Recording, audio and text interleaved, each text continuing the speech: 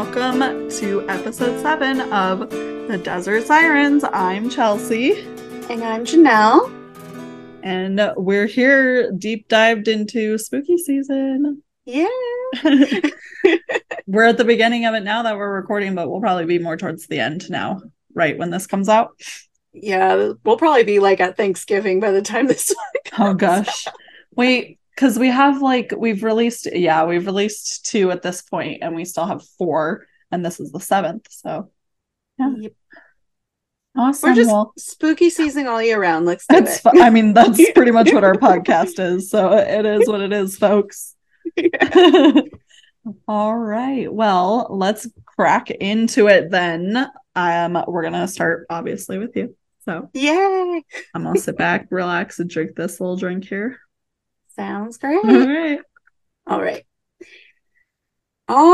So today I have a fun story for you all.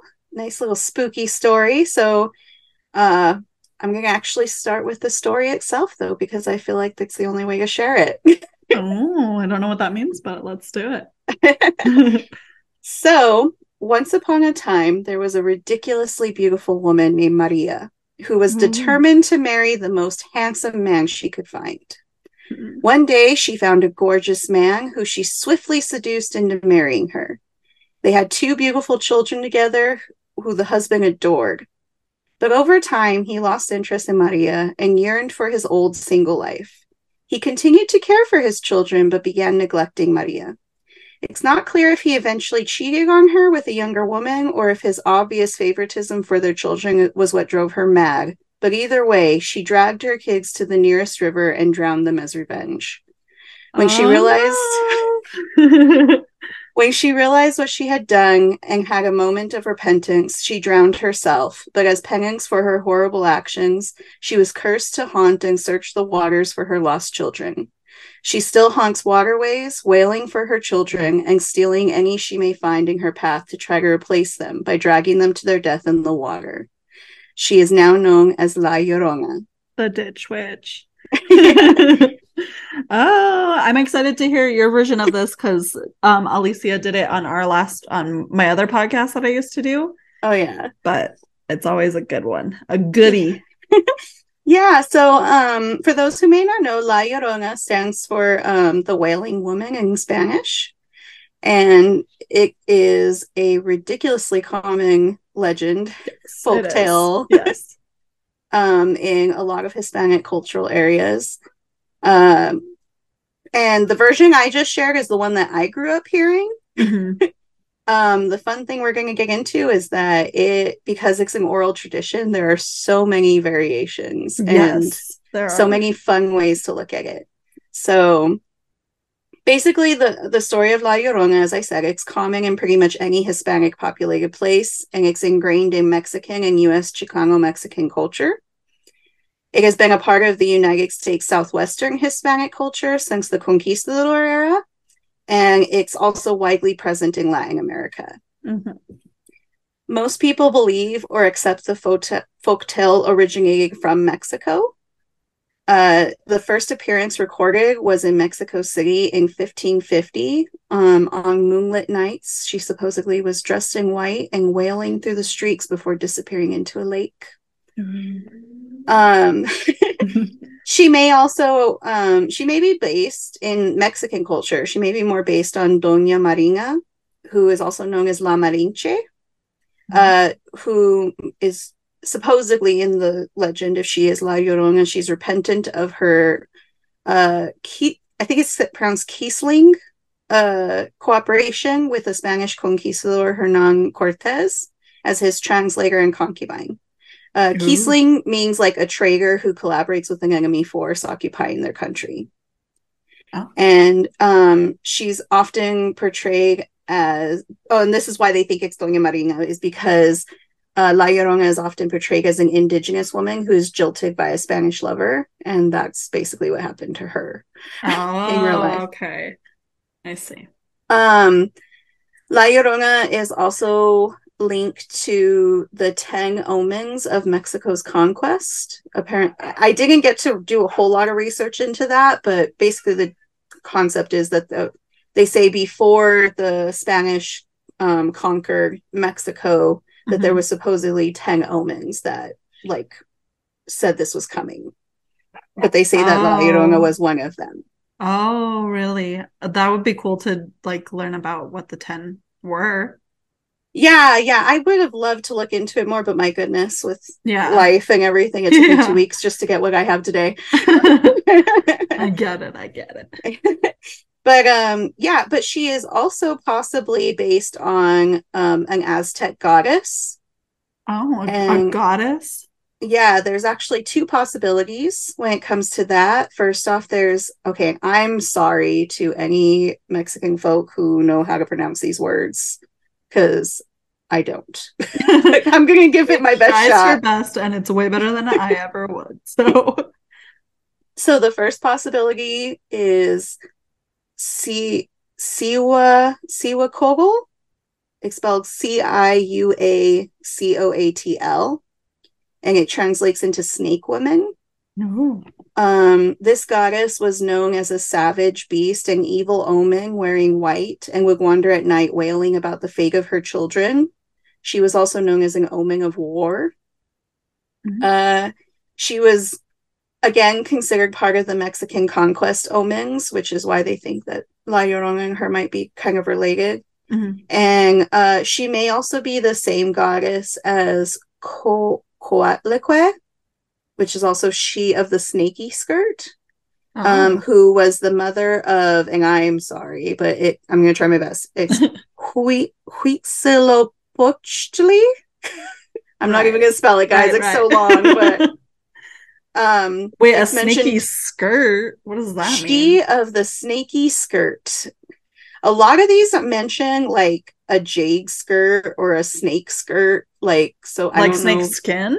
I guess that was the best I could gather. Or it's like pictures. Medusa, but it's like snakes as a skirt. Maybe she doesn't turn anyone to stone though, but yeah. But anyway, so she was the mother of that, who is also the Aztec god of war. That crazy long name. Yes. She is known as being the ugliest and dirtiest. Like her face was very dirty. And she weeps and mourns for her son's return from war. So that's all. Like, there was two goddesses listed, but they say they might be the same one. It's just maybe different spellings in the name because they're both very similar. Yes. The other goddess that La Llorona might be based off of is, again, another long name, but I'll try my best.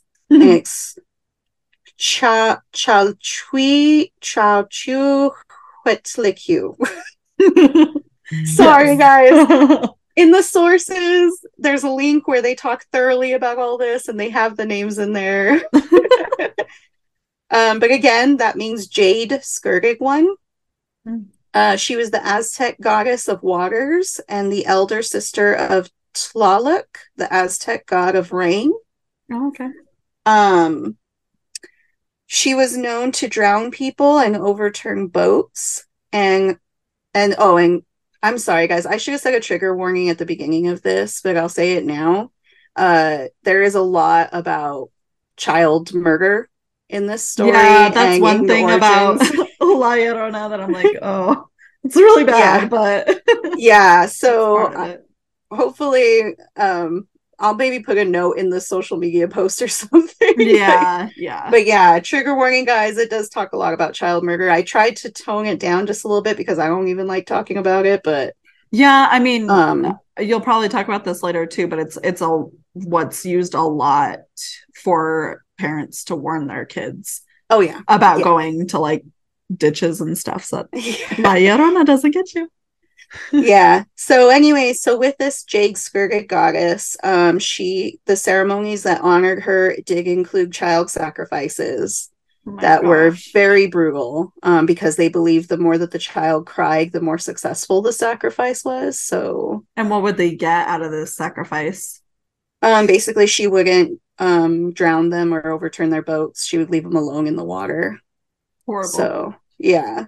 Like I said, the article goes way more in depth on what they did to these poor kids, but yeah, I'm not gonna go there. No. But yeah, so basically she may possibly be based on those Aztec goddesses, La Llorona. Okay. There's also a possibility that the story may have actually originated in Germany. Oh. Because there is a tale called, and again, I am not German and I apologize, but I'm trying.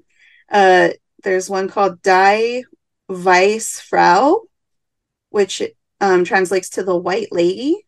Mm-hmm. It's a very similar story that was already old by the time the first La Llorona story was recorded in Mexico. Like I said, the first recording they found was in 1550. Mm-hmm. This story is found to be as old as 1486. Oh, okay. But it is, in my brief version, it's basically a peasant girl who gets screwed over by a young aristocrat. She murders her children she had with him and goes insane and dies violently. But then she becomes a malign ghost or temptress. So that's the German one in a very short, brief version. You know what I was thinking about too? Which I don't know if there's a reason for this or if you know anything about this, but why is it just her that's doing the hunting and not like her children, you know? I think it's because more like, because I think the hope, this is just me going off of my thoughts. Yeah.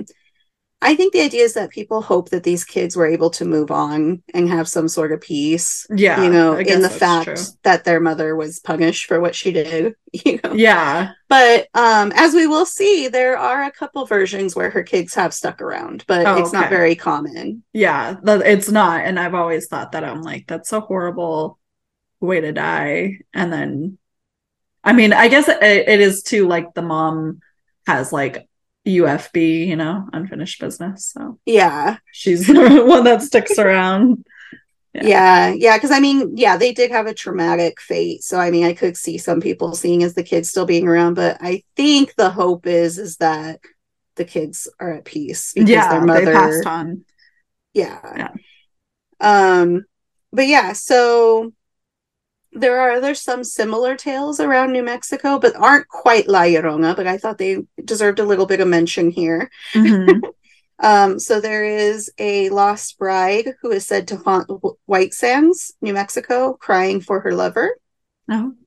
There's also an Indian princess who is said to haunt and cry in Belen's Old Town. Mm-hmm. And the Rio Puerco in northern Socorro County is haunted by a woman who was murdered by her lover. So and they're all crying. Yeah. Wailing ghosts. Yeah. So they're similar, but not quite La Llorona. Mm-hmm. You know, and let's see. And then the themes that commonly revolve around her story are the themes of motherhood and the feminine condition, which I'll get into a little bit more later. Life after death being determined by your life choices. Mm-hmm. So obviously she killed her kids, so she doesn't get to have peace in the afterlife. Yes. And again, the big theme that you kind of mentioned already is a way for parents to scare their kids straight. Yes. Primarily scared me when I was little, for sure. I can tell you how many houses I had up against arroyos that scared the living heck out of me. Yeah, for sure. But yeah, so as I mentioned, there are so many versions of La Llorona's origin story, you know. Mm-hmm. Commonly, she's a beautiful young peasant woman who married a local man, and in one version, she had 3 children. Never heard that one. Yeah, so there's this. So I kind of have a list of various versions that we get to go through and see. So yeah, so this one again, young peasant woman. She married a local man, had 3 kids. Then her husband died, but a handsome young suitor came around. And he was into her and she was into him, but he was like, you know what? Not into her kids. No, I don't want to deal with kids, man. No, I don't want your kids. Horrible. So she wanted that guy so bad, she drowned her kids so she could have him. Her grief and guilt. Her grief and guilt of her choice drove her mad, and now people still hear her wailing near a river, calling for her children. Because that guy was probably like, still, I don't want you. Yeah. Now that you killed your kids and you're crazy, never mind. Yeah. Yeah, right. And some say she snatches misbehaving or careless children from ditches, either drowning them or keeping them as her replacements forever. Mm. Um, and as you again kind of mentioned, so again, this scares and warns kids away from the ditches and the waterways. And even in Albuquerque, some city officials used the Ditch Wish campaign to try to keep kids from ditches and arroyos because Yes. they are very dangerous. Even though we're in the desert, they can still be extremely dangerous because We get a flash flash. floods here all the time when it rains. It's crazy. Yeah, because when it rains hard, and Yeah. yeah, And then it'll be and gone 2 hours later and sunny. So it makes no sense. oh yeah, but yeah. So that's again one version. Another version says that Maria is a very common name Okay. in these stories. Either her name was originally Maria or Luisa. Those are the two names that were mentioned in like all the versions that I was reading. Okay. So again, Maria born to a peasant family, a small village. She was extremely beautiful and had many suitors. In this one, she would go to the local fandangos, which was basically like a dance hall, Mm. at night and in a white gown and quote unquote thrill her admirers. But she had two small kids that made these outings difficult. Oh, yeah. So one day they happened to turn up in the canals drowned. And it's been debated if they died from neglect or if she murdered them for more freedom. Horrible. And Either way. yeah, right. It's like I don't get this, but No. um again, another story from Mexico City says that she drowned all of her kids, which were many, in the canals. So there, Many. so yeah, Oh. in some versions, Maria was a little loose, Oh and gosh. And she had she a was bunch of just kids with a bunch of men. she was just having all those kids, and she didn't want to deal with them, so she was putting them out. Which is a very flippant way to say that, and just because I can't handle this. Yeah, it's horrible. I guess that's the hard thing. It is so horrible. That was one of the rough things. Like I was like, oh, it'll be so fun to do La Llorona because it was like a crazy tale. And Yeah. then like the more you dig into it, the darker and darker it gets. And like Yeah.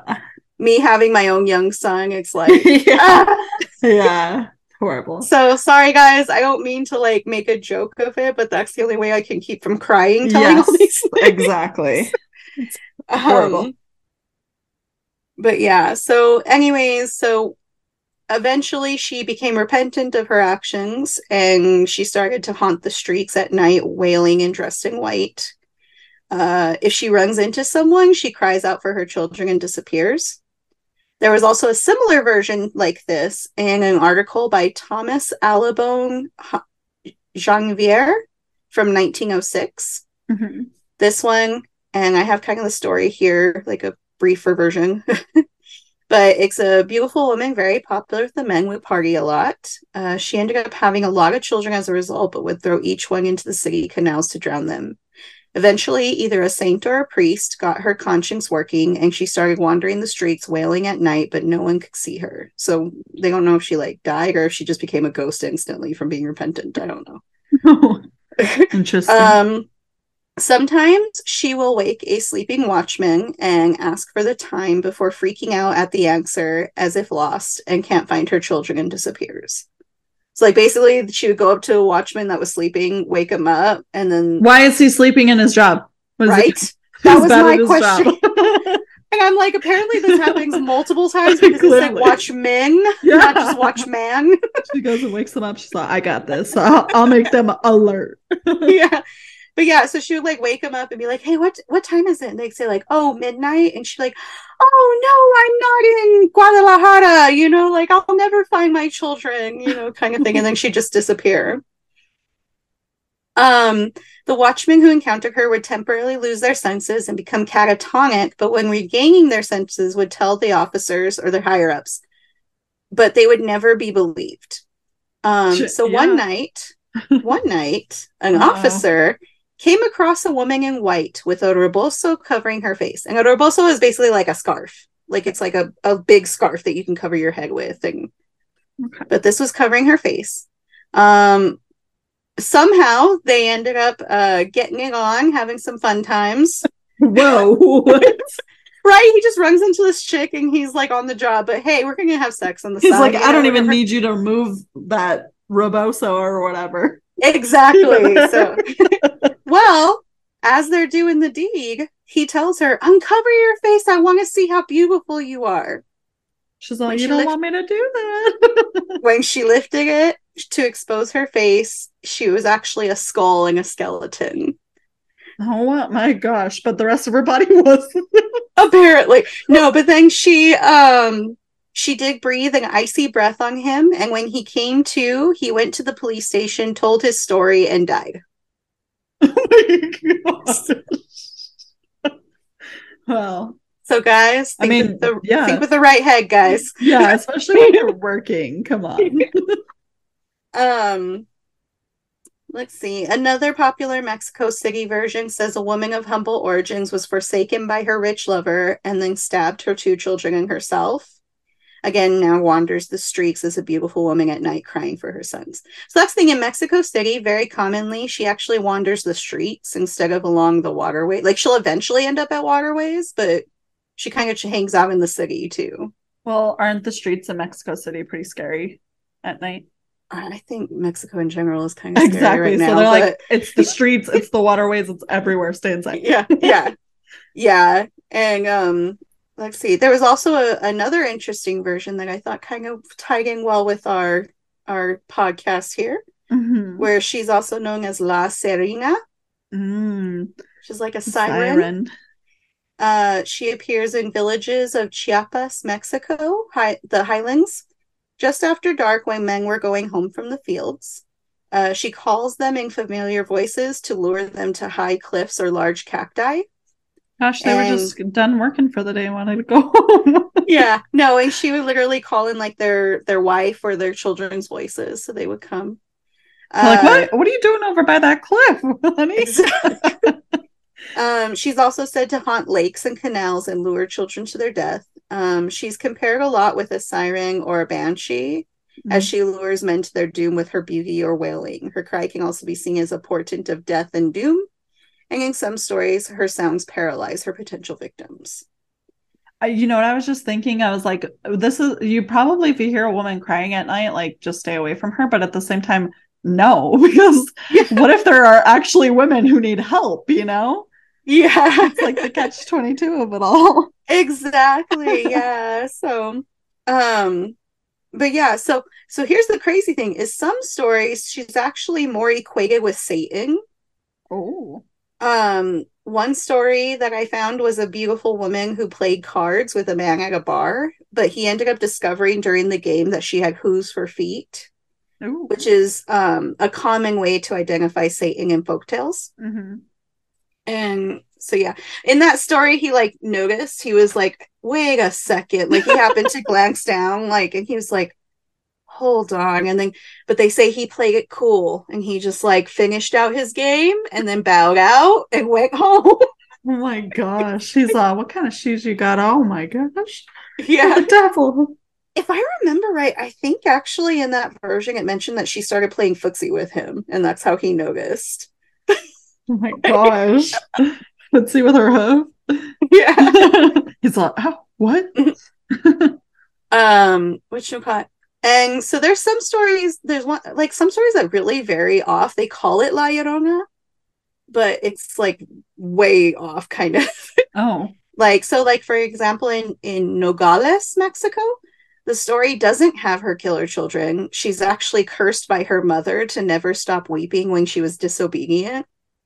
oh, Another story from this area has that La Llorona is actually the one of the wives of Cortez, and she just weeps at his grave. no, okay. Um, in Patagonia, La Llorona is a sailor's widow whose ghost weeps and continuously searches for him to return. Okay. So there's a lot of variety in her appearance, though, in these stories. So I listed Oh, a few things. So in some cases, she's actually a 9 foot tall woman in white. oh my gosh. That's scary in and of itself. Mm-hmm. Be like, are Kind of you makes on me, the WNBA? yeah. You know what's funny is it made me think of Oh gosh, there's a video game. Was it Resident Evil? It's one of the Resident Evils. The one where it was a one that came out recently, and it had like a Lady Dimitrescu. Everybody was all into her because she was like this ridiculously tall, huge, like vampire woman. Oh. And I was picturing like, have you ever seen Barbarian? I don't know if I Probably have. not. It's a very Oh, okay. disturbing horror movie, but the lady at the end is like really tall, but it's played by a man in real life, but she's like really tall and scary. Oh That's gosh, what I yeah. was picturing. Only she Oh does yeah. not have a top on. Oh, lovely. Yeah. No, Lady Dimitrescu is dressed very not what is that called? I don't know. She's very proper, kind of. Okay, okay. But she does have a big white gown, so Oh, that's okay. makes me think of her a little bit. Got But it. anyways, she's also known to be thin with long dark hair that's often wet. Some most of the time it mentions her being a gorgeous woman, but there's also times that she comes across as an ugly old hag. They're like, I'm not gonna help you. You're Yeah. ugly. Oh, just Yeah. Anyway, sometimes she's an ugly old hag. And as I mentioned in one of the versions, her face is sometimes shrouded, or it's just a skull. Or in some cases, it actually her face is demonic or even animal like. Like there was some where her face looked like a horse's skull or a horse head. what? Yeah. Like, man, there is something wrong with you. Yeah. Why the long face? And some stories say that she can change into animals like witches with their familiars. Okay.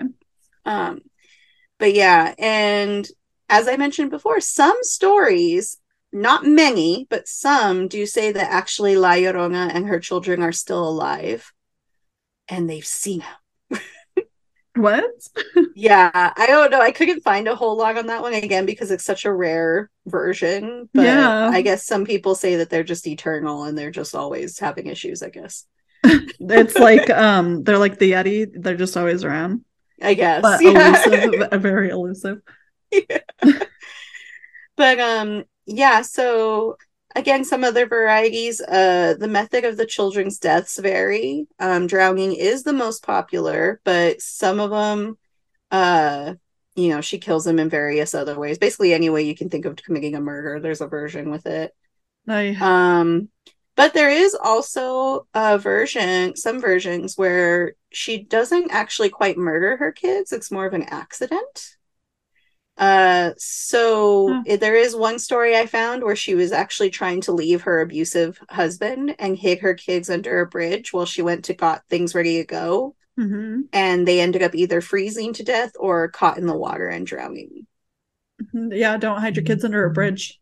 Yeah. It's not a good place. Yeah. Oh my gosh. So that was a much more tragic version. And Yeah.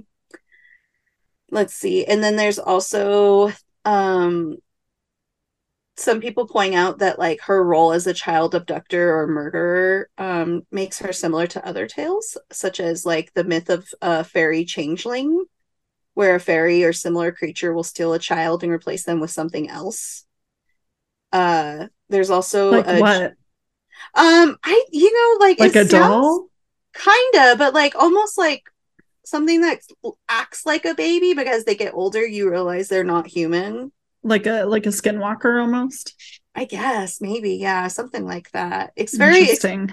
It's something that I would have to research a heck of a lot Okay. more. Okay. I was like, they replace them with what? Yeah, like I've heard like people briefly mention it before, but I've never heard anyone go in depth about it, so I don't Okay. know all the intricacies. Got it. But there is also a Jewish myth of Lilith, who is a childless demon who harms mothers and their babies. Anyway, so I don't know how much I quite agree with this, but there is a branch of feminists who use La Llorona as an icon and they change her story to further their ideas. So they claim that La Llorona only murdered her children because she was a victim of misogynistic patriarchal society. And they often make up reasons to justify the murders. I don't think So there's ever an okay time to murder your own children, but that's just I me. I don't either, but yeah, it's that one when I read about it, like there was a whole lot more about it that I just could not take it seriously. So I was like, I'll mention it, but Yeah. Mm. I have a really difficult time with that one. Yeah. So, of course, we've talked now kind of about her origins and a little bit of the variety going on there. But of course, even though she is primarily considered a folktale, many people claim to have encountered La Llorona for reals. Yes. Um, I don't know. It might be true, or it might also serve as a tool when sharing oral traditions that helps develop the story more and give it more structure. Structure is important. But who knows? Some people swear by it. But a couple fun stories that I found about her being seen post death and during her haunting. Mm-hmm. One was from New Mexico Ghost Stories by Antonio R. Garces. So in this one, it says one summer day in 1931, a girl named Guadalupe and her two brothers went to the Santa Fe River to play. The boys were playing in the water while Guadalupe was on the riverbank when a wind came with the sound of bells, and Guadalupe was paralyzed where she stood. Mm-hmm. They all heard a woman sobbing and calling, Mija, Mija, even though the brothers heard her say, Mis hijos, mis hijos. When they could move again, they all ran home and told their parents what happened. But it doesn't end there. Uh-oh. The parents decided to go back with them because this woman's crying. Maybe she needs help. But they were a little apprehensive. Yes. And they said, okay. So they go back. They go see what's going on. And they hear her still crying as they approach. The father first called out and he said, who goes there? Like, who's out there? But no one answered. She just kept crying, mis hijos, mis hijos. The mother then cried to the woman to leave her children alone. They realized it's probably La Llorona. That. Oh my gosh. So imagine if your kids like were like, Mom, this happened, and then you went out there and it like really did, and you're like, oh my gosh, that was so scary.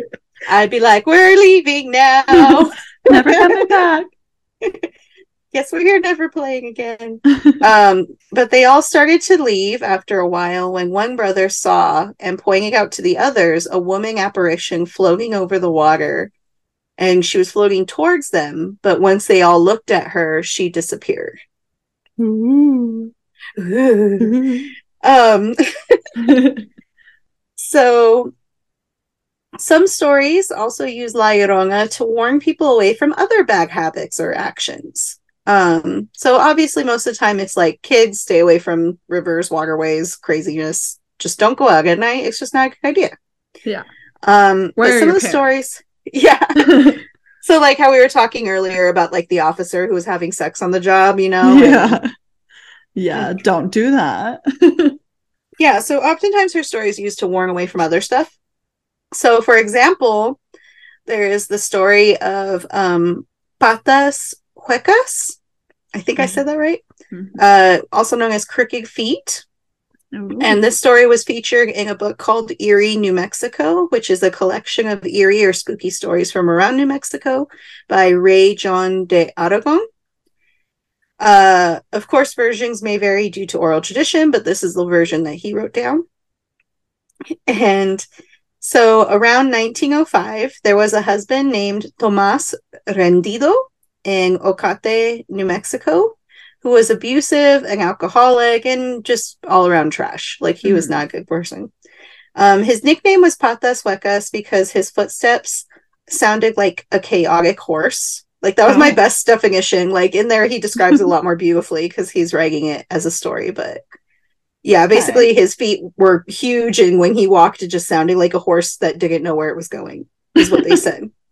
In Spanish, in Spanish, patas refers more to animal feet, while pies is human feet. So they called him Patas Huecas.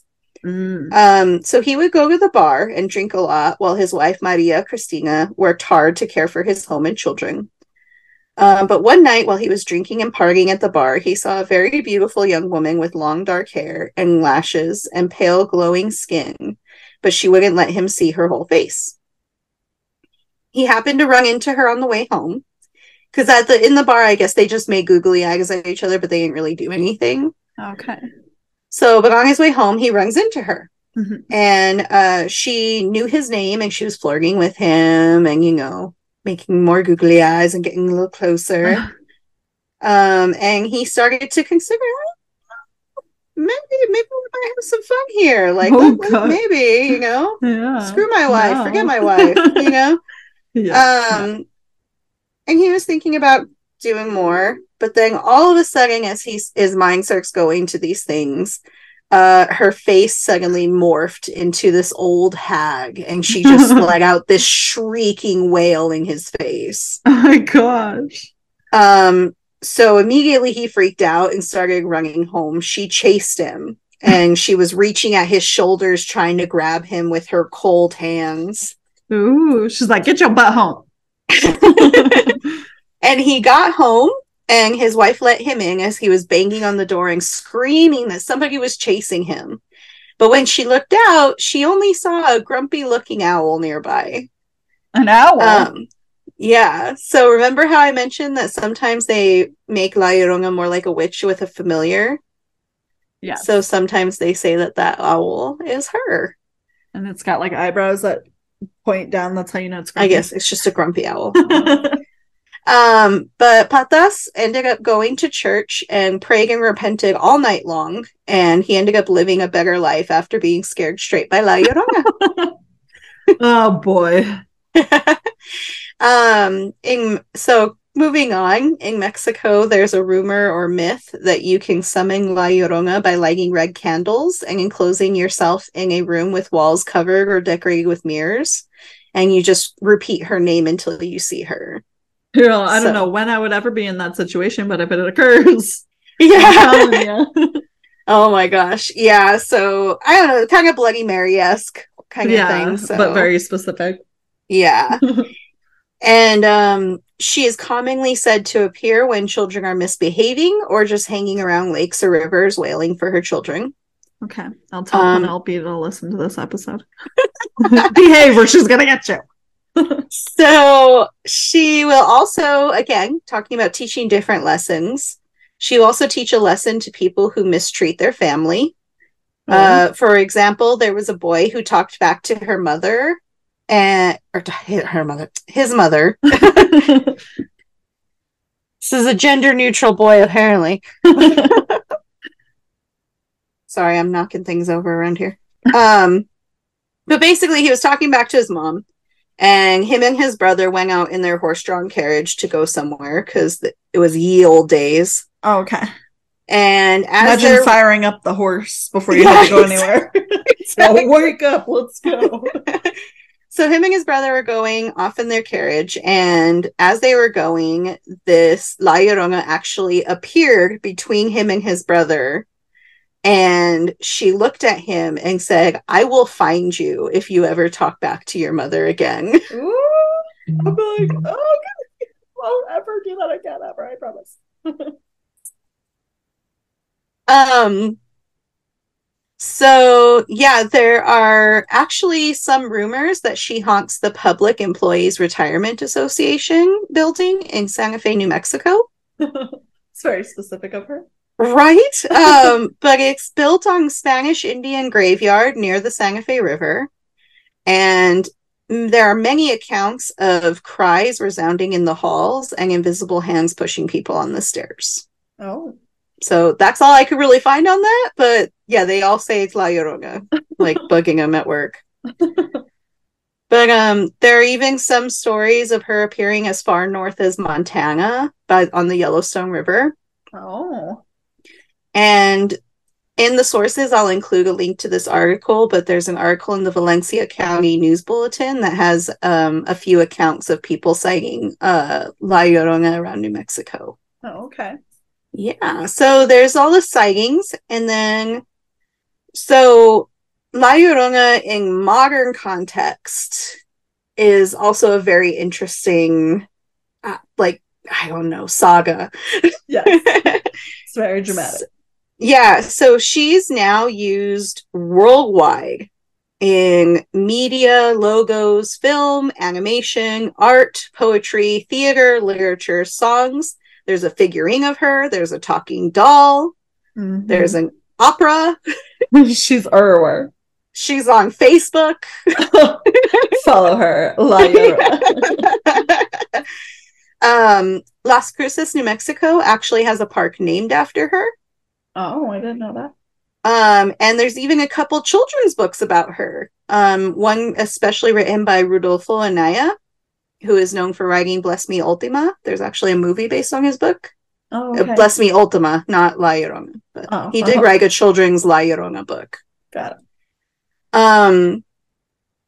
And as we've been kind of saying over and over again, she's used as a boogeyman for lessons to keep their kids from ditches and home at night. But again, there's other things that she's used as a boogeyman for. So like in one article, they talked about like how a grandma told her grandkids that La Llorona would take them away if they didn't go to sleep on time.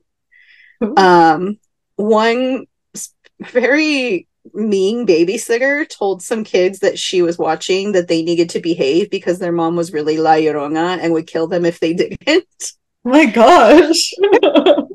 You know what the babysitter said about you, Mom? Yeah, right.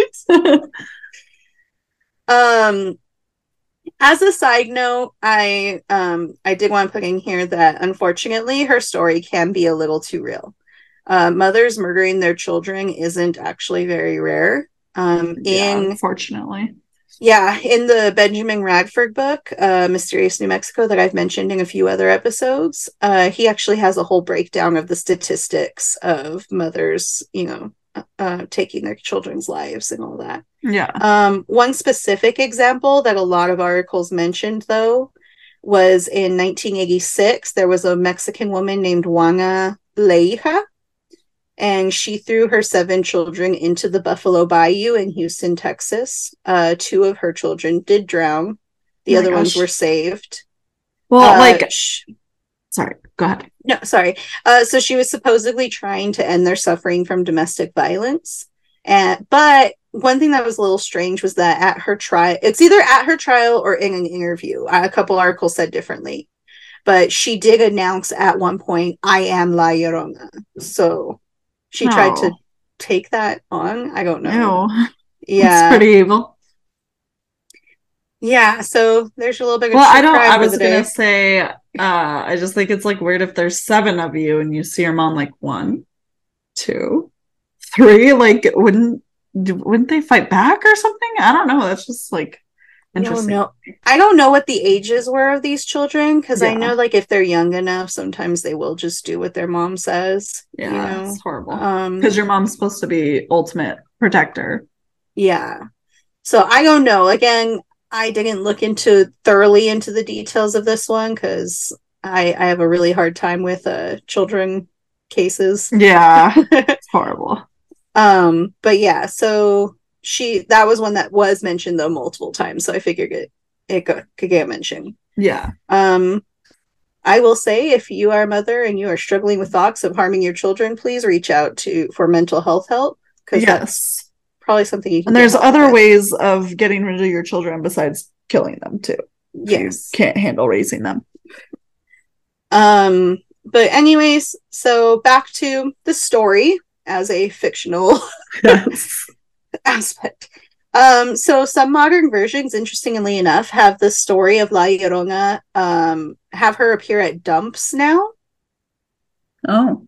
So that's actually a modern development in the story, and that's partly because waterways are not as common in urban landscapes. So the idea of a mom drowning her kids isn't as common anymore. Yeah. She's taking them to the dump and stuff. Yeah. Well, that's the thing is, if you've been watching the news anytime recently, women leaving their babies in the trash is actually becoming a more common thing. Yeah, I guess that is true. So, and as I'll kind of get into in a little bit, what's interesting is when you really start analyzing the story of La Llorona, it kind of reflects some of society at the time. So having this development more recently of it becoming more at the dump than on the water, Yeah. There are also a few versions where she appears at crossroads. I don't know. I wasn't able to find too much on that, but that is a possibility for her to come around. So she just shows up everywhere now. Yeah. Crossroad ghosts are like a whole thing in and of itself, and you can see her being one of them. Oh yeah. For sure. But so I mentioned a while back that there was records in 1550 in Mexico of La Llorona.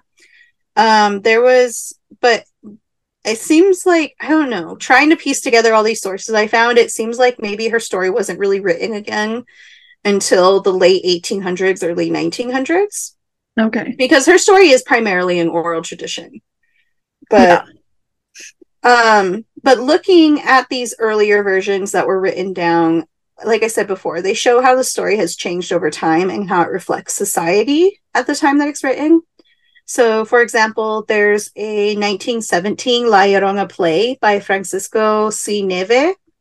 It actually takes place in the late 1500s, but it reflects colonial New Mexico, not New Mexico, colonial Mexico, not New Mexico. In this play, again, this is where her name changes to Luisa. She has a son with a man named Ramiro, who is the son of Cortez and a high status man. Ramiro hides his upcoming marriage to a higher status woman and his plans to take his son from Luisa. Mm-hmm. So he like hides his whole flipping marriage, and he's like, yeah, everybody else knows I'm going to get married to this other woman, but I'm just going to sleep with this girl as long as I can. Oh gosh. But once he got married, he was planning to take their son from Luisa. Nice. Luisa finds out, she goes mad, and she murders their son as revenge. But eventually she was hanged for her crime, and she was called a witch. When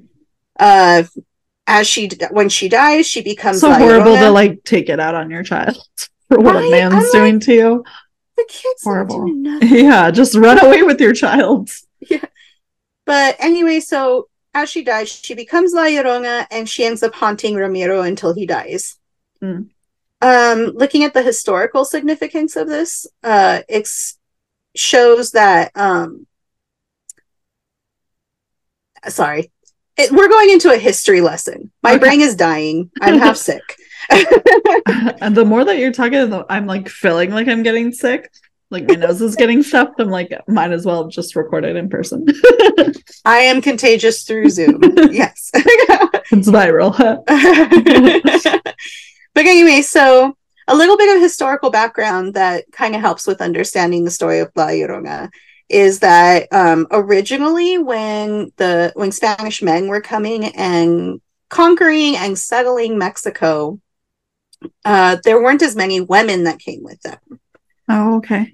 So in what was then called New Spain, but is Mexico, they didn't have Spanish women. So the unions between indigenous women were more common, and they weren't a big deal. Like they were like, these are the women that are here. We're going to get with them, you know? Yeah. But by the end of the 16th century, there were more European women that were coming into New Spain, and the status of indigenous and what was becoming the mestiza women, which mestiza means like mixed race. So half Spanish, half indigenous. But their status like tanked as these European women were moving in, because they're like, oh, wait, we got our Spanish women back, you know? Oh, yeah. And of course, like racism and thinking that you're superior, all that fun stuff.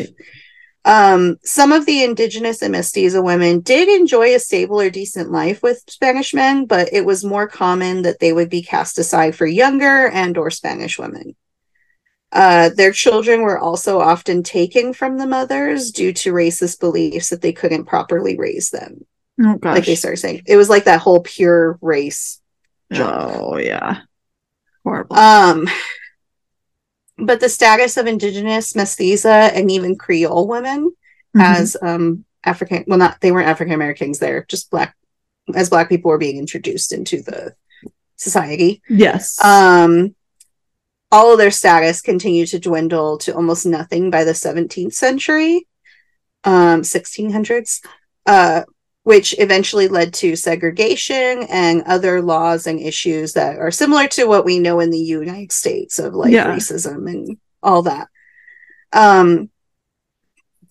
But basically, I got some of this information from an article from History Today, which again, I will have that source linked in the episode notes.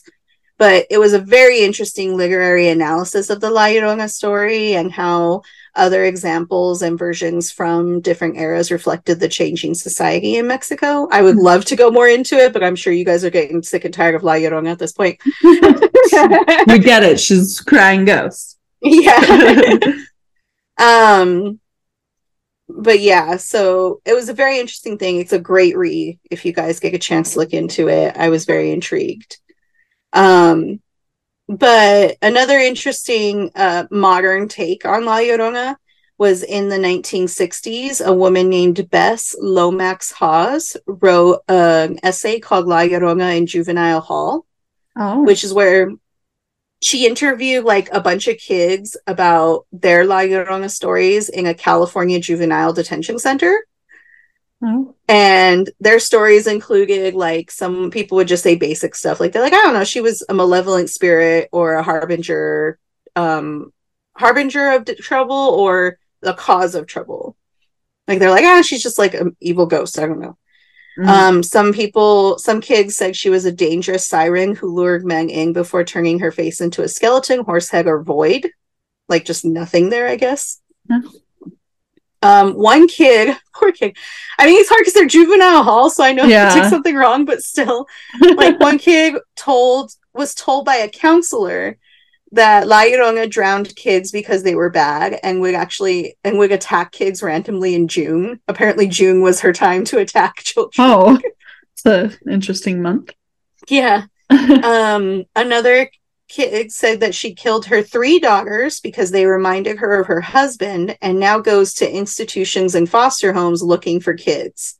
And if she sees a girl with qualities like one of her daughters, she will cut it off and try to keep it. Ooh, the feature? Yeah. So like, oh, you have a nose like my daughter I killed. Let me take that real quick. Ooh. So that was one version that kid used. My goodness, that's scary. Yeah. So I guess as the story travels to California, it gets a little crazy. But so in the 1960s, there was also a Mexican film made about La Llorona by Renee Cardona. In 2013, Universal Studios in Orlando, Florida, actually had a La Llorona scare zone for their Halloween horror nights. It sounded really, really interesting, but of course, now I'm finding out about it 10 years later. Oh, too late. But and finally, one thing I found really interesting is that La Llorona is actually performed annually on Mexico City's lake. I'm gonna butcher this. I'm sorry, guys, but Lake Xochimilco for 2 weeks at the end of October and the beginning of November. And it has been going on for over 20 years. Like a play?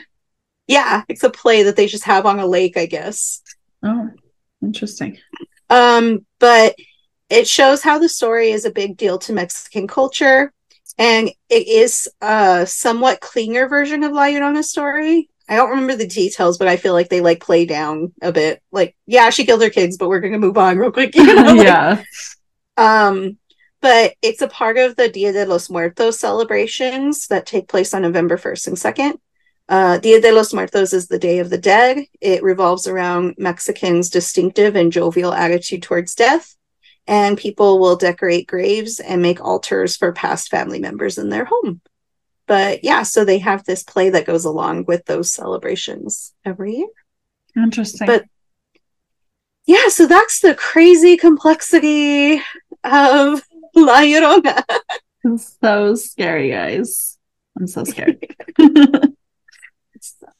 Avoid the ditches and the bars and just don't go out at night. And if a woman's crying, call the cops. Yeah. All right. Well, that's a good, scary, spooky story. All right. So I'm going to get into mine. So I had to do for mine, I didn't think this topic that I chose would be have so much information, but it just did. Like I literally I have used a bunch of different sources, but the main thing that I used was a book that I found, and I just like got so much information on this topic. So I am gonna talk about a haunted doll. And this doll's name is Peggy the doll. Have you ever heard of Peggy the doll? I don't know if I have. I was expecting you to say multiple other dolls, but I don't know if I've heard of Peggy. So Peggy is she's super super famous in the, like, I guess kind of like the Zach Baggins world too, you know, the Ghost Adventures guy. Oh, that's why I haven't heard of it, because I don't like Ghost Adventures. Yeah, I don't watch it either, but I didn't realize until like halfway through this book, the author mentioned like that's where she is now, is at his museum in Vegas. Of course. Yes. So, all right. So the source that I used for this is the book called Peggy the Doll, A Very Different Haunting. And this book was written by Jane Harris. Jane is pretty badass lady. She's got a lot of stuff going on. So she is a TV presenter, a podcaster, and a paranormal investigator. She's known for a few shows on Discovery, including Help, My House is Haunted, Unexplained, Caught on Camera, and Sky TV's Paranormal Captured. She is also the founder of HD Paranormal Limited and Eerie Escapes, which both offer public paranormal events. She is also a psychologist and historian, and she comes from a long line of the paranormal, I guess is what you would call it. Both of her great grandmothers were acclaimed spiritual mediums, although she herself never gained that gift. She instead decided to study the psychology of it and try to find more scientific answers to paranormal hauntings and stuff. Holy cow, you weren't lying when you said she's got a lot. She does, and I didn't even put all of it on here, to be honest, because there was a lot. Okay. She started her career as a psychologist in the adult mental health department. In 2012, she decided to switch gears and join her husband Simon, who is a graphic designer, by creating public paranormal events. As she's also a mastered herbologist and naturopath. She's the owner of a skincare company called The Little Herb Garden, amongst also giving lectures on several paranormal and scientific fields. She currently lives in Hertfordshire. It's a countryside in England with her husband and her children. So that's a little background on her, because when I started researching this doll, I did not realize like the woman behind it all. She was like, just had a lot of stuff going on for her. So yeah, this story starts, her portion of Peggy starts on the morning of September 9th, 2014. She was working from home, and in the midst of getting ready, breakfast ready for her kids and just getting ready for the day, she decided to sit down and read through her work emails. That morning, there was only one, but this would be the email that would change her life. The email came from someone asking her immediately for help. They expressed that they believed they can't talk to anybody about what was going on because they were scared people were going to think they were crazy. They explained that they had a doll in their house that has been there for a couple of months. And this doll is not only haunting their house, but was also haunting them. They say that they didn't get rid of the doll, but it wasn't in their house. They're like, I can't even keep this doll in my house anymore. And it's been out of my house for 5 days. And I haven't been able to sleep for 5 days straight. Every night, a dark figure comes and watches over me. They never speak. They're just like kind of hovering over me. And they beg Jane to come and help them ASAP.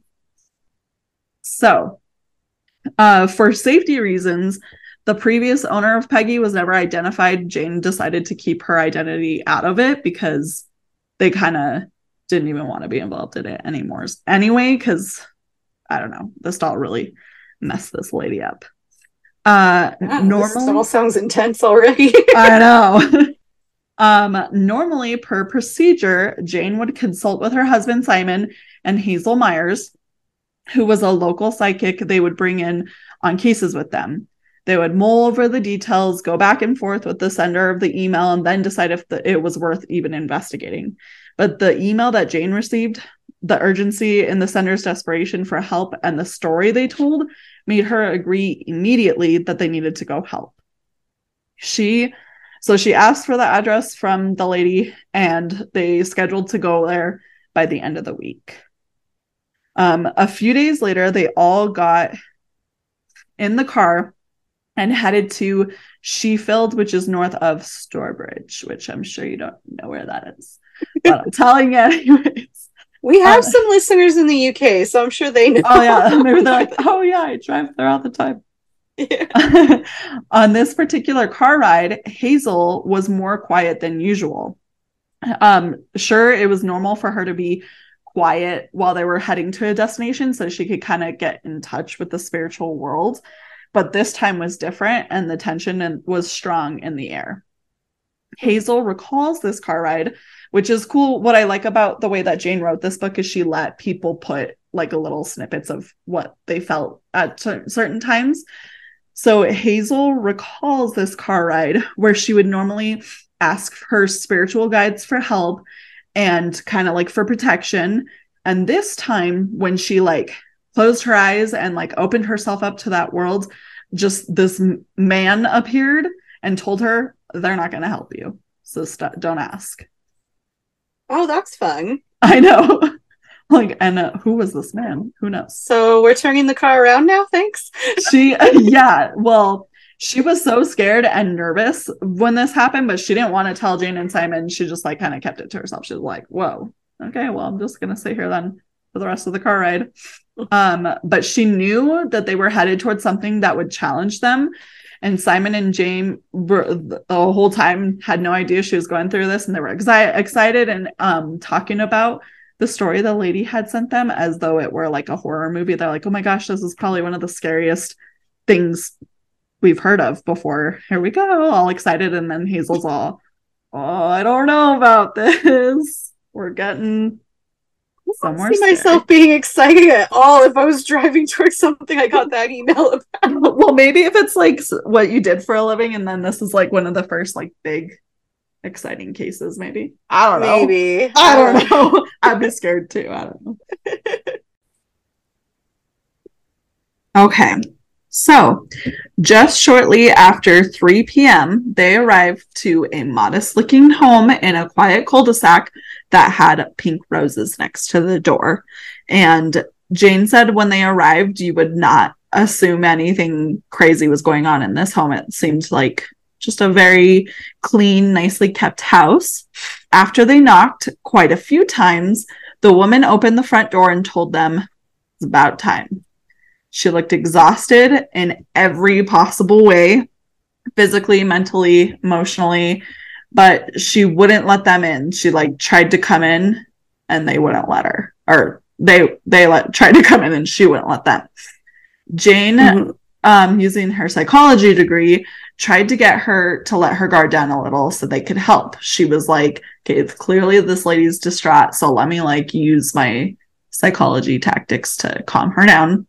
And even though this woman was giving off very intense vibes, Jane patiently asked her if they could help her, and the woman said, it's out there. And she like pointed to the side of the house. Remembering what the woman said in the email, that she didn't want to keep the doll inside, they followed her outside to a red brick outbuilding where each step was harder to take towards their imminent doom. Literally, Jane said, like, you could tell that Hazel was moving slow, Simon was moving slow. It's like they all kind of knew that they were walking towards something that was just going to change them. Hazel was the first one brave enough to walk through the door first, but she went in only for a few seconds, enough for her to disappear into it, and then she backed out of it quickly. And she kind of like came out holding her head and like as though she was dizzy, and she sat on a pot that was nearby, and she said that she was like feeling nauseous too. Hazel asked Jane to go in and get the doll for her, since she felt like she opened up psychically to whatever this was too quickly. Jane nervously went into the dim garden shed and pulled out a thick red blanket that was wrapped around the doll. So like, not only did this lady have this doll in it was kind of like a garden shed, but she also had it like wrapped up in this red blanket. When she brought it out, she handed it to Simon, and he slowly unwrapped her to reveal blonde hair, blue eyes, and a pale face. And instantly when Jane saw the doll, her ears rang and her head hurt. Eventually it subsided, and Simon put the doll in the car. He didn't even unwrap her all the way. He kind of was like, okay, I get it. And then he wrapped her back up and put her in the car. And then they went inside to hear the stories of what happened to its owner while she had it. Then, while leaving, Jane asked the owner if she's like, hey, so, we're going to take the doll. We're going to do what we do. Like, do you want updates? And her response was, quote, that doll nearly ruined my life. I want to forget it ever existed, and I hope God protects you all. So, okay. I'm going to actually send you a picture of her real quick, because she's very interesting looking, this doll. Okay. She's kind of like a normal late 1960s type doll, but she is pretty creepy too. Oh, fine. Yes. Yeah. And I was thinking too, when you said that she was in this like shed with like a blanket wrapped around her, like basically when I was young, I was having a sleepover with my cousin, and she had a Furby. And Furbies, in my opinion, they're possessed evil little things. Yes, I hate Furbies. Hers like would keep saying, play with me. Even not kidding, we turned off the switch and pulled out the batteries, and that thing was still talking. And by the end of the night, we had it in her closet because we couldn't figure out how to open the window. We were trying to throw it out the window, but we couldn't figure it out because we were like 10. And we ended up having it in the closet, literally buried underneath all of her clothes. And so that just was like muffled. It's all let's see. Oh, there's the pictures. Here we go. Oh, she's fun. Yeah. Okay. Yes. And for people, I'm sure people will look it up too, but it'll be on the social media and stuff, but she's got like a long white dress on as well. And I'll talk about what's around her neck later. Okay, yeah. So when they brought the doll back, they did the normal thing that they do with haunted objects that they get, and they isolated it and set up a bunch of equipment to monitor it. Normally though, they do like experiments and sometimes have Hazel come in and do like seances and stuff like that. Just kind of didn't happen right away, because all of them were kind of like, oh, okay, now we have this thing. Let's just like leave it aside. We all kind of experienced weird stuff. So let's just like leave it alone for a little while, see what happens. And whatever was attached to it was clearly upset by being ignored. About 6 weeks later, in November 2015, Jane suffered debilitating fatigue, migraines, nausea, and dizziness. And she at first didn't equate it to Peggy coming into their lives. She went to the doctors, she would rest, she got medicine, but the doctors were kind of like, I don't really know what's going on with you. You need to relax, take it slow. She didn't want to believe that the doll was making her sick, but she thought back to what the original owner said and thought that maybe that was what it was. Hazel even suggested they remove the doll for a couple of weeks to see what happened, but Jane wanted a second opinion first. She's like, I don't know, I maybe that is what it is, but I just want to see maybe what another psychic medium has to say about it. So she booked an appointment with a medium named Patricia Redman, with a false name because she's like, I'm kind of popular in the paranormal world, and we always have what we're doing online, so I don't want this medium like immediately being like, oh, do you have a blonde doll in your possession? That's why. Yeah. She wanted to like go in there with as much blank slate as she possibly could to see what would happen. Okay. So on November 5th, she took the doll in the car with her and drove to Patricia's well-being center. She left the doll in the car at first, though, to see what would happen if she didn't, because she's like, I didn't even mention I was bringing an object, and I didn't know if that would offend the medium, so I just wanted to leave her in the car at first to see what kind of reading she would get out of me. When she went into the room, the first thing that Patricia mentioned was if she wanted to invite her friends from the car in because they might get cold while they're out there. And she thought maybe she had mistaken her for another appointment she had, because she's like, I didn't bring anybody with me. And she's like, no, didn't you pull up in like a black 4x4? And she's like, yeah. And she's like, yeah, when you came, there was a man and a woman and a woman in the car with you. Don't they want to come in too? And so not just one, but there's two going on. Yes, pretty much. And Jane was like, I mean, there wasn't a man and the woman in the car with me, at least that I'm aware of. And then suddenly, like, Patricia just stood up and she held onto her head. And even before starting the reading, she said she had to stop. She was like, I'm sorry, I don't know what's going on with me. This is too much. Like, go back to the front where the receptionist is and get a refund, because I can't do this reading today. Oh my gosh. So Jane was like a little confused, and she left and decided maybe Hazel was right. Maybe she should remove the doll and see if that helped. So on November 13th, Hazel took Peggy, and only 4 days later, Jane was feeling better. So Peggy's just basically like an attention whore. Yes, exactly. And she'll do whatever she has to get your attention. 3 weeks later, Jane decided that she was well enough for Peggy to return, but only after Hazel cast psychic protection around her and her family because she didn't want it to happen again.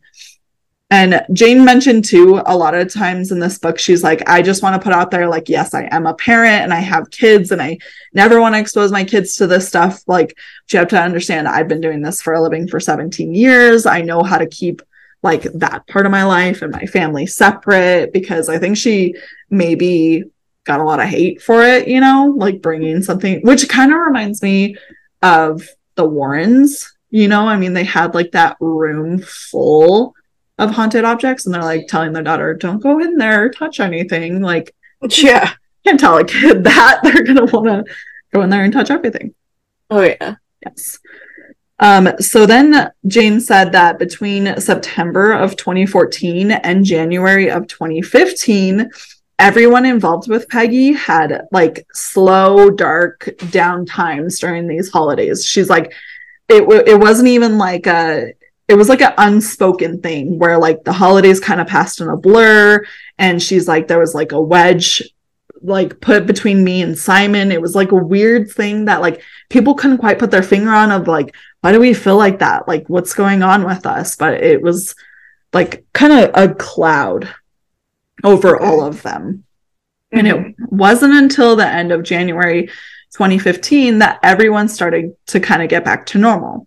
This was also when they decided to crack into figuring out exactly what was going on with Peggy the doll, which again is kind of not normal for them, because normally they get something, they bring it back, and they start immediately like EMF detectors, like, you know, all the different things trying to figure out what's going on. But they pushed it aside, and Peggy made sure that their, I guess, holidays suffered for it.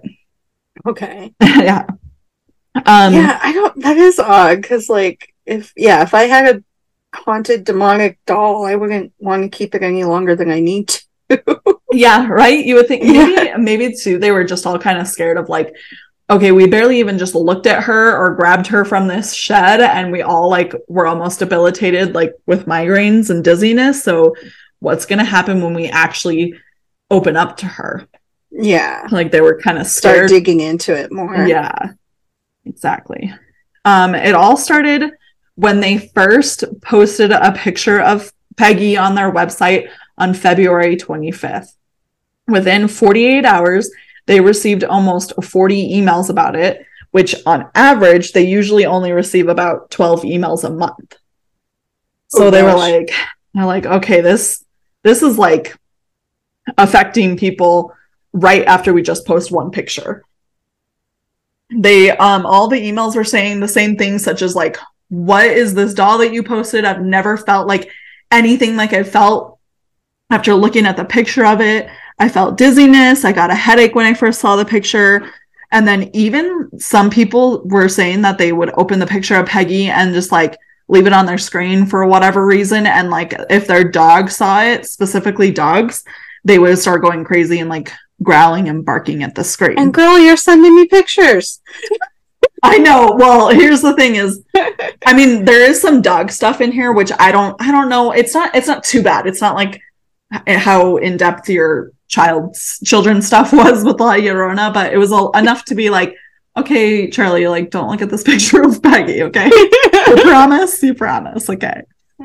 And there was even this lady, which I don't really get this, but she said that she made Peggy the screensaver on her phone. And she said that every time that her phone would go off and it would light up and there would be a picture of her, like, her dog would go crazy. And like, well, why would you put a haunted doll as your screensaver? I don't know. I just thought that was weird. Oh, and for clarification, I don't know if you said it, but Charlie is your dog. Oh yeah, Charlie is my dog. Yes. Yeah. Exactly. So something in Jane, possibly her Catholic upbringing, made her place a rosary on Peggy's neck, like right after she got her. And over half of the messages received in these emails were warnings about this, saying it should be removed or that keeping it on her neck would possibly provoke whatever was tied to Peggy.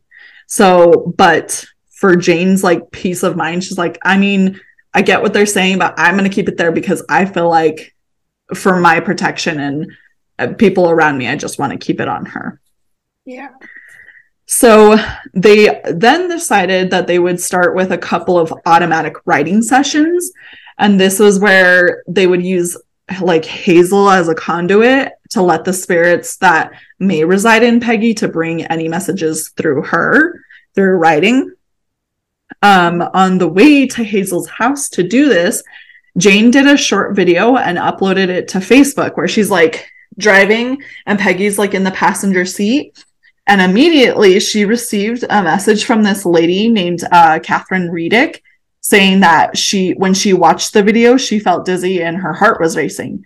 And Jane was like, oh, like in the comment section, Jane's like, well, maybe you should like take a break from your computer and like not think about it for a while, just brush it aside. Mm-hmm. And at Hazel's, they got there and Peggy sat next to the fireplace and Hazel was at a desk ready to write whatever Peggy wanted to say through her. But before they began, Hazel said that she felt like something was going to happen. She's like, and Jane's like, what do you mean? And she's like, I don't know. I just feel like when we do this, something's going to happen. And so Jane's like, okay, well, let's see what's going to happen. During that 1 hour experience, something did happen. Whether it was truly paranormal or just a coincidence is up for interpretation, but it did change the course of one person's life. During this automatic reading session, Catherine Redick had a heart attack. And she was not prone to heart attacks. She had never had one before, but it's like, sure, it could be a coincidence, but the fact that she, saw this video of this doll and her heart started racing and then she had a heart attack is just, I don't know, interesting. Yeah, that is odd. Yeah, which I don't know if it's necessarily like paranormal or it's just like something that got her heart racing because it was so scary. I don't know. She's a creepy looking doll. Yeah, because I mean, the question comes in my mind, like, did she have something that wasn't detected before that her watching this, like, it kind of freaked her out because of the stories and everything? Yeah, it was like a trigger. Yeah, exactly. Like, was there something biological, scientific going on, or was it like a paranormal instance? Or a combination of both. Yeah. Um, sorry. So there wasn't, and other than that, like there wasn't much that came out of the automatic writing thing. Like they didn't get any answers or anything. And the name Peggy actually came from Hazel. Like she's like, I feel like there's a possession and it's of a girl named Peggy. So that's kind of where the name came from. And there wasn't much clarification yet at this point. And okay, so wait, so the doll was not known as Peggy until this point? Right, okay. Correct. And Jane did say that she had another medium say the same thing that didn't, like, they didn't outright put the name Peggy out there yet. They just kind of called her the doll because they weren't really sure what to call her. Mm-hmm. And Hazel brought up this name, and then Jane said that later she did take the doll to another medium who also brought up that name, but that name had never been mentioned before. So they're like, okay, maybe her name really is Peggy. Okay, so after the outcry to remove the cross from Peggy, Jane, like her Catholic origins, like her religious side, decided that she wanted to reach out to Reverend Martin Jenkins for help. He agreed. He was kind of like a reverend at this Catholic church, but he was kind of like modern. So she's like, he doesn't necessarily want to do like a seance because he's a reverend, but he agreed to be a part of it because something had happened to his wife in the past that made him like be a little bit more open to the paranormal world. Okay. But he wasn't like straight up like, oh yeah, like let's do a seance and talk to ghosts. He agreed to what he called a gathering at his church on March 30th of 2015. And this rename it for the paperwork, then we're okay. It was a gathering. That's what it was. This included the presence of a member of the church named Donna Griffiths to be a note taker. And this event was led by Hazel. And Peggy was basically, it was like in the church, there was an altar off to the side. And it was Simon, Jane, Reverend Martin, and Hazel at the table. Mm-hmm. And then Donna, the note taker, she was like kind of like off to the side because they wanted her to literally kind of like a, what is it called in court where they take notes? Oh gosh, you're asking me too late at night. I forget what they're called, but she was supposed to be like not a part of the gathering, but off to the side taking notes. Is that the stenographer? I think that's right. Yes. I know it was something. It's late, guys. So sorry, guys. Our mom brains are dying. Dead already. So Pastor Jenkins started by reciting a blessing, and then they all join hands, and Hazel takes over asking Peggy to join. After 2 minutes of silence, the EMF meter flicks red. Hazel asks if it's Peggy that's there, and then it goes off again. And Hazel asks why she hasn't crossed over yet. And she says that right now, in this moment, in her medium's eye, she's seeing like a woman standing by the altar that the doll is at, like shaking her head, like no, at her. And Hazel asks what's wrong. And then the temperature drops from 18 to 16 degrees on their little temperature reader that they have.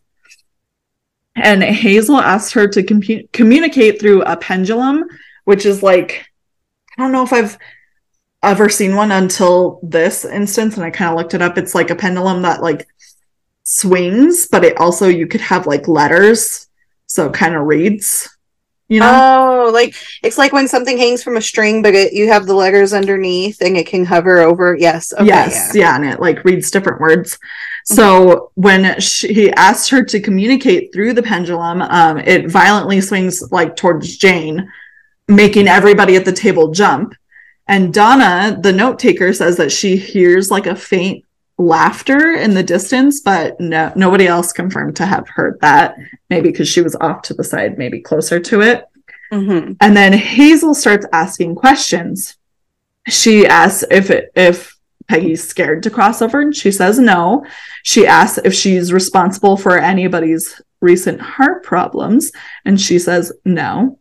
And she said, well, were you just trying to help? And she says, yes. And she said, does she have a purpose and why she's staying there and hasn't crossed over? And she says, yes. And then Hazel keeps asking her to come forward, but she won't.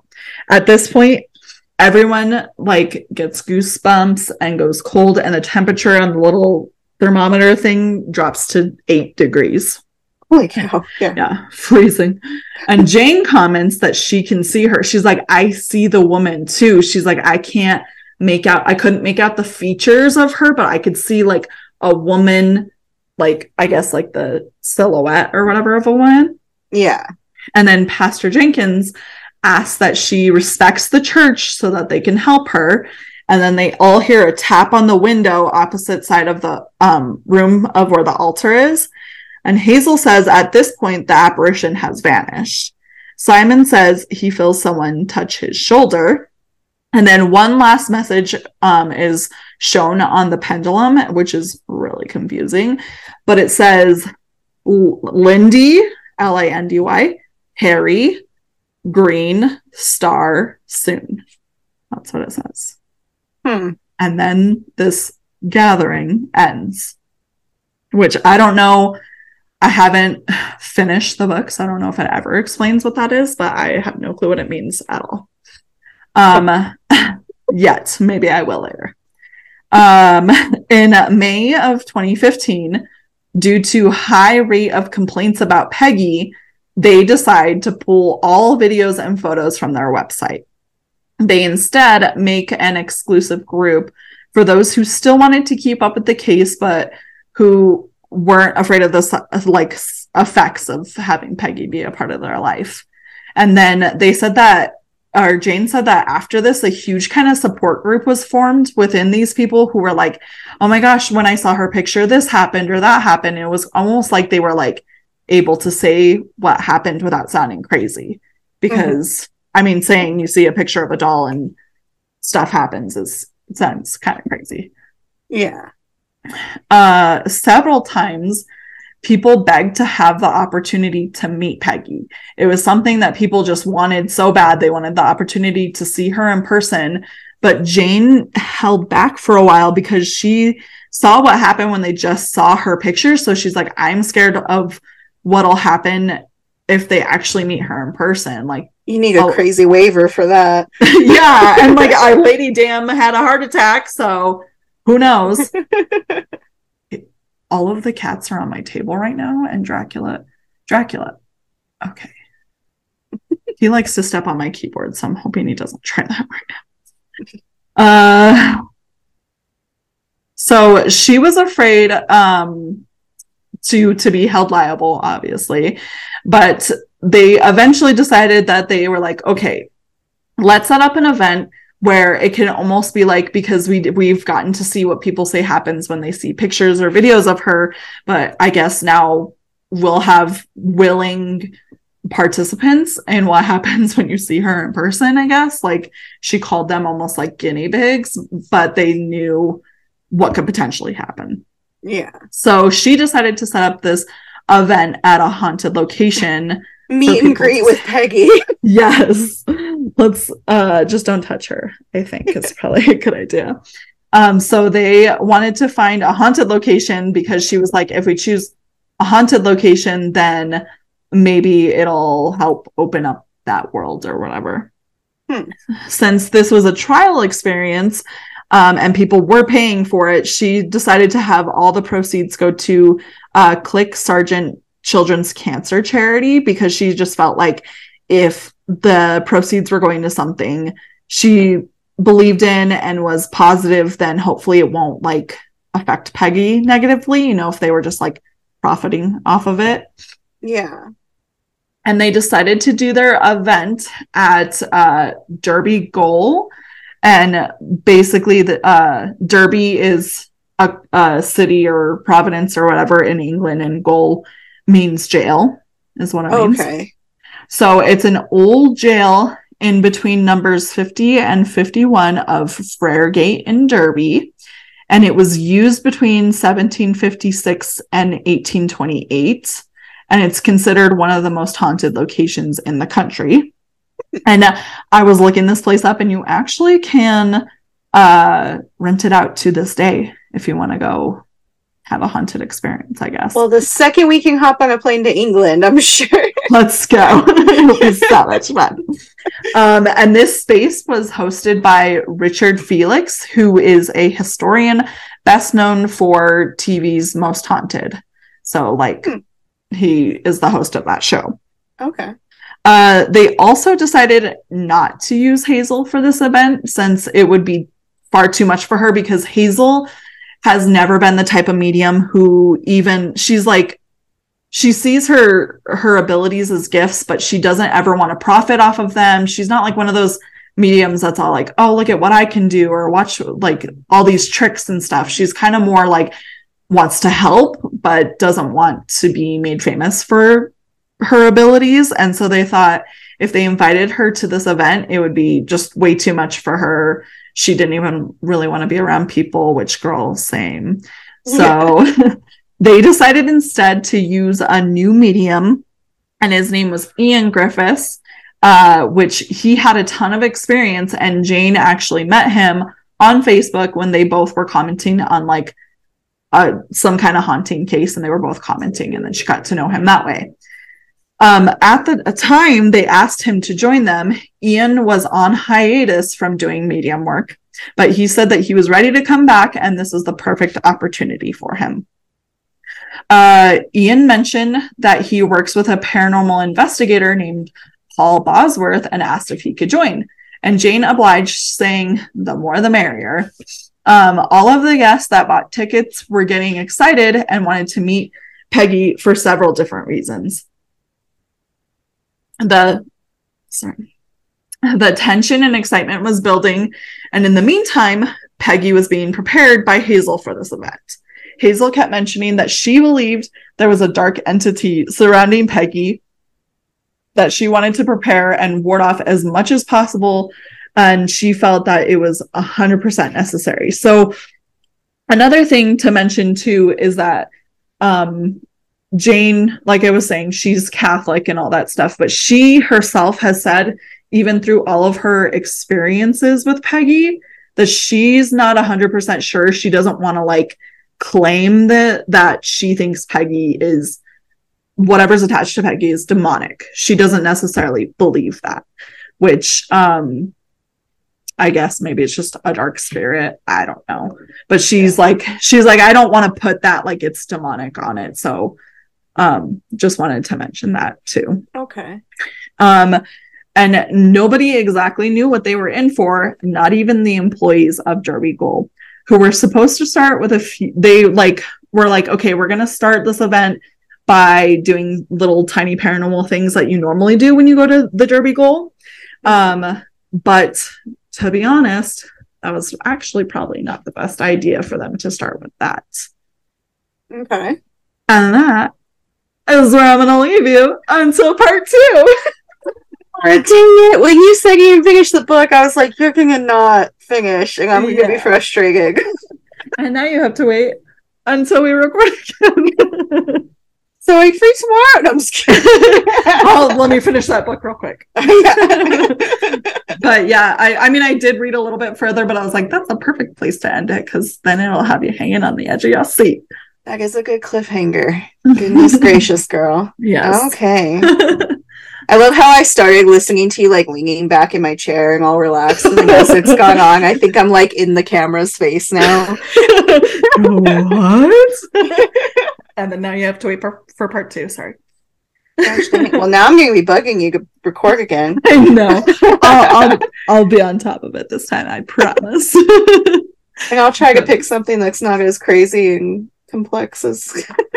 Yeah, you went into La Llorona way more than I knew there was. Yeah. I guess.